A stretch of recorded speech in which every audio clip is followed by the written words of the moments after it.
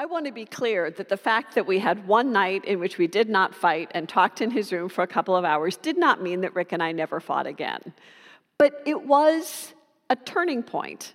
And it turned out it was the beginning of a real shift in our relationship. And Rick and I actually really like each other. We even love and respect each other. But you never would have known that from looking at us as children. I think back on what my parents went through with Rick and me as kids, and I wish there could have been a way for them to know back then how Rick and I are now. It would have been very comforting for them. It would have reduced a lot of their stress to know, oh, Jane and Rick, they're going to be fine, because we are. In the same way, we can lead very stressful lives. We can feel a lot of uncertainty, a lot of anxiety. There are a lot of things in our lives that we may wonder, how is this ever going to work out? How could this ever be resolved? And it would be so great if we knew, oh, it's going to be fine. In fact, it's going to be really good. Today's scripture passage is God ending the sacred Bible, letting us know it's going to be really good. The ending is great. So I want to reflect with you on this book of Revelation, look at ways it's been interpreted over the years, sometimes for real benefit, but sometimes in ways that I think haven't been very healthy for us in the human community. And then to look a little more in depth about what it's showing us, about what God is doing in our midst, and how the story ends.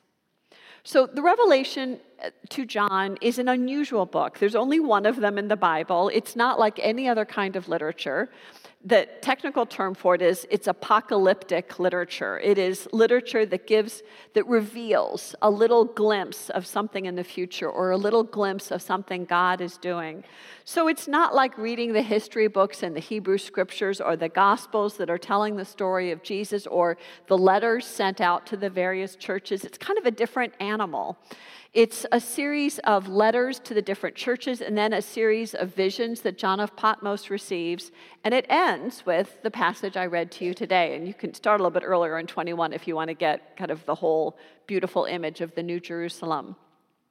But this is how the story ends. Before that, there is a lot of stress and there's wild beasts, there's a dragon, there's the whore of Babylon. There's, a lot of story about tribulation and suffering. And so over the years, people have read the book of Revelation, and some people have been just kind of frustrated and disgusted, and they throw it out. And other people read it and find great hope.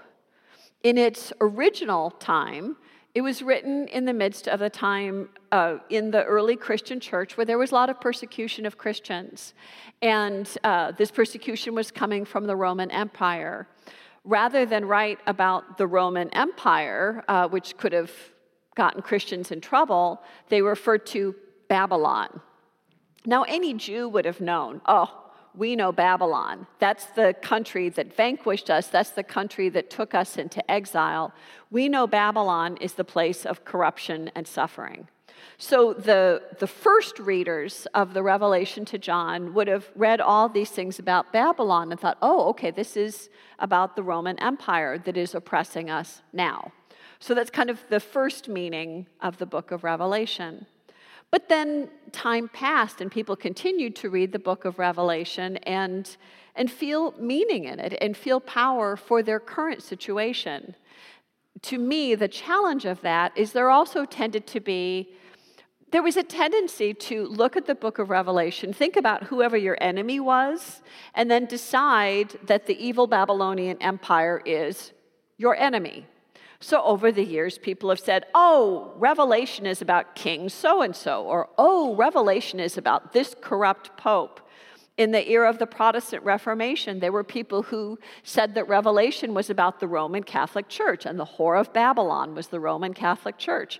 Probably not a really helpful way to talk about other Christians.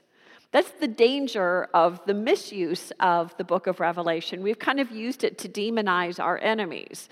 And so you come up into the 20th century. I remember in the Cold War, there'd be materials about the book of Revelation. Well, everyone knows that's about the USSR. and communism, hello.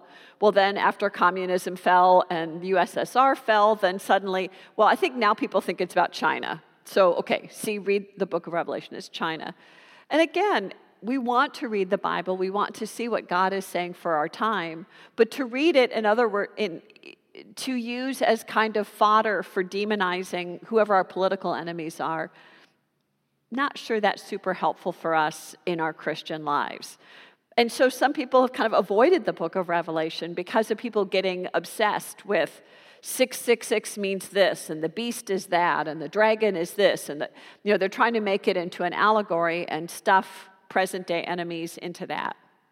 I don't know that it gets us very far. Setting that aside, though, there is great power in focusing on how the book of Revelation ends, because it ends in ways that are rather surprising. It ends in ways that don't fit a lot of our current ways of imagining the end. In so much contemporary science fiction and a lot of contemporary content, TV, and movies that we watch, the end of the world is a fireball. It's disaster. It's the big cataclysm, and everyone dies, and that's the end. What does the book of Revelation tell us? It tells us that it'll be beautiful, and there will be water, the river of life, and there will be the tree of life, and there will be fruit. And here's the wild thing. It's not the big cataclysm, nor is it, get me out of here. Now, again, anyone who's watched Star Trek knows the kind of joke about beam me up, Scotty. The Star Trek crew would go out and visit various places, and then they were done, get me out of here. Beam me up, Scotty. That got into our kind of popular culture language about times we just want to be delivered of something. We're sitting dealing with something we don't want to deal with. Beam me up, Scotty. Get me out of here. The book of Revelation tells us that the end of the world is not God abandoning this world or junking this world. It's God making all things new. God doesn't make all new things. God doesn't say, that was a mistake. God renews creation, and the holy city Jerusalem descends from heaven, and we have a new heaven, a new place of wholeness on this earth. God doesn't junk this earth. God loves this earth. God renews this earth. It is a place of beauty and power and the presence of God. What a beautiful image that is, and how counter that is to all of the violent images we receive in popular culture about the end of the world being violence and death and mayhem. No, the book of Revelation tells us the end is beauty.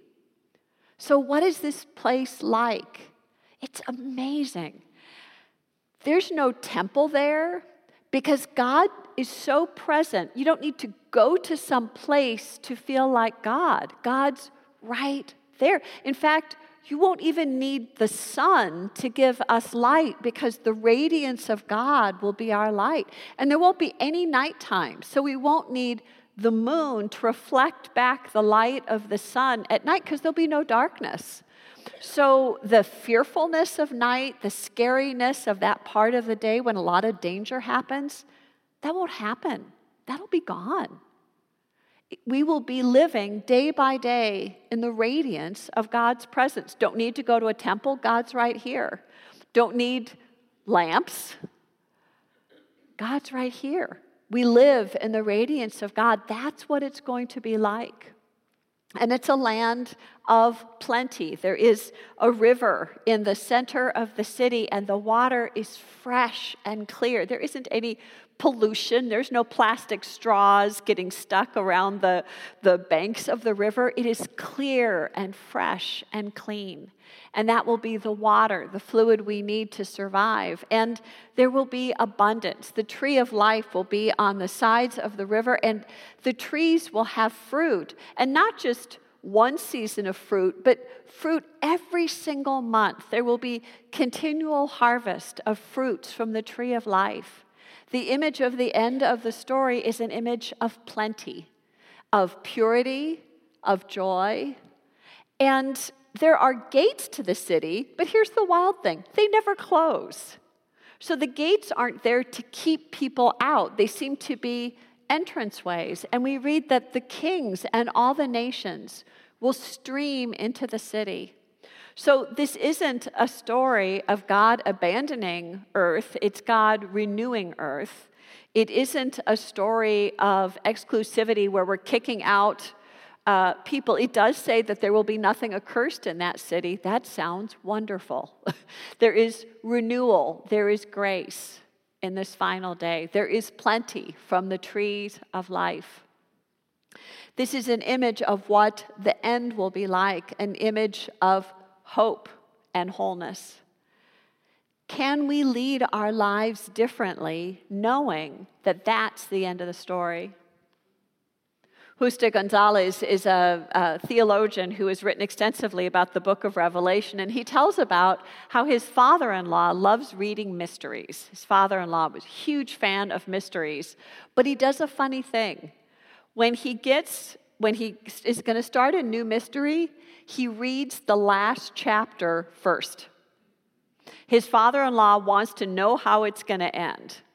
And after he reads that last chapter and he finds out who done it, then he goes back to the beginning of the book and reads all the rest of the mystery, knowing how it's going to end. And he really enjoys hearing, seeing those different cues that were all the way along showing, of course the butler did it, or of course the so-and-so did it. You can see how all those clues lead up to the ending. And for him, reading mysteries is much more pleasurable, knowing how it's going to end.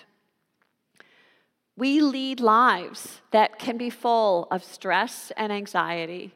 We lead lives that can have a lot of fearfulness, things where we don't know how it's going to turn out. We're afraid. There are times when we cannot imagine peace among warring parties, whether that's the warring parties of siblings like Rick and me, or the warring parties out in our political life. If we think about the broad sweep of history, think of how many times political enemies eventually made peace. And think about how kingdoms rose and fell, and rose and fell, and God cared and was over it all. Brothers and sisters, we don't know every little step of what's going to happen as we come to the end of time. But we do know that the end of time is in God's hands, and that it'll be really good. There will be beautiful flowing water. There will be beautiful fruitful trees. God will be so close to us, we won't need to go to some building to feel close to God. We won't need external lighting. We won't even need the moon. We'll be in a place of grace and peace and light and hope. May that knowledge of the beautiful, powerful, loving image of the end of time, may that strengthen us and encourage us in the anxieties and fears of the present day, that we might let go of those a bit and walk in faith and hope. Amen.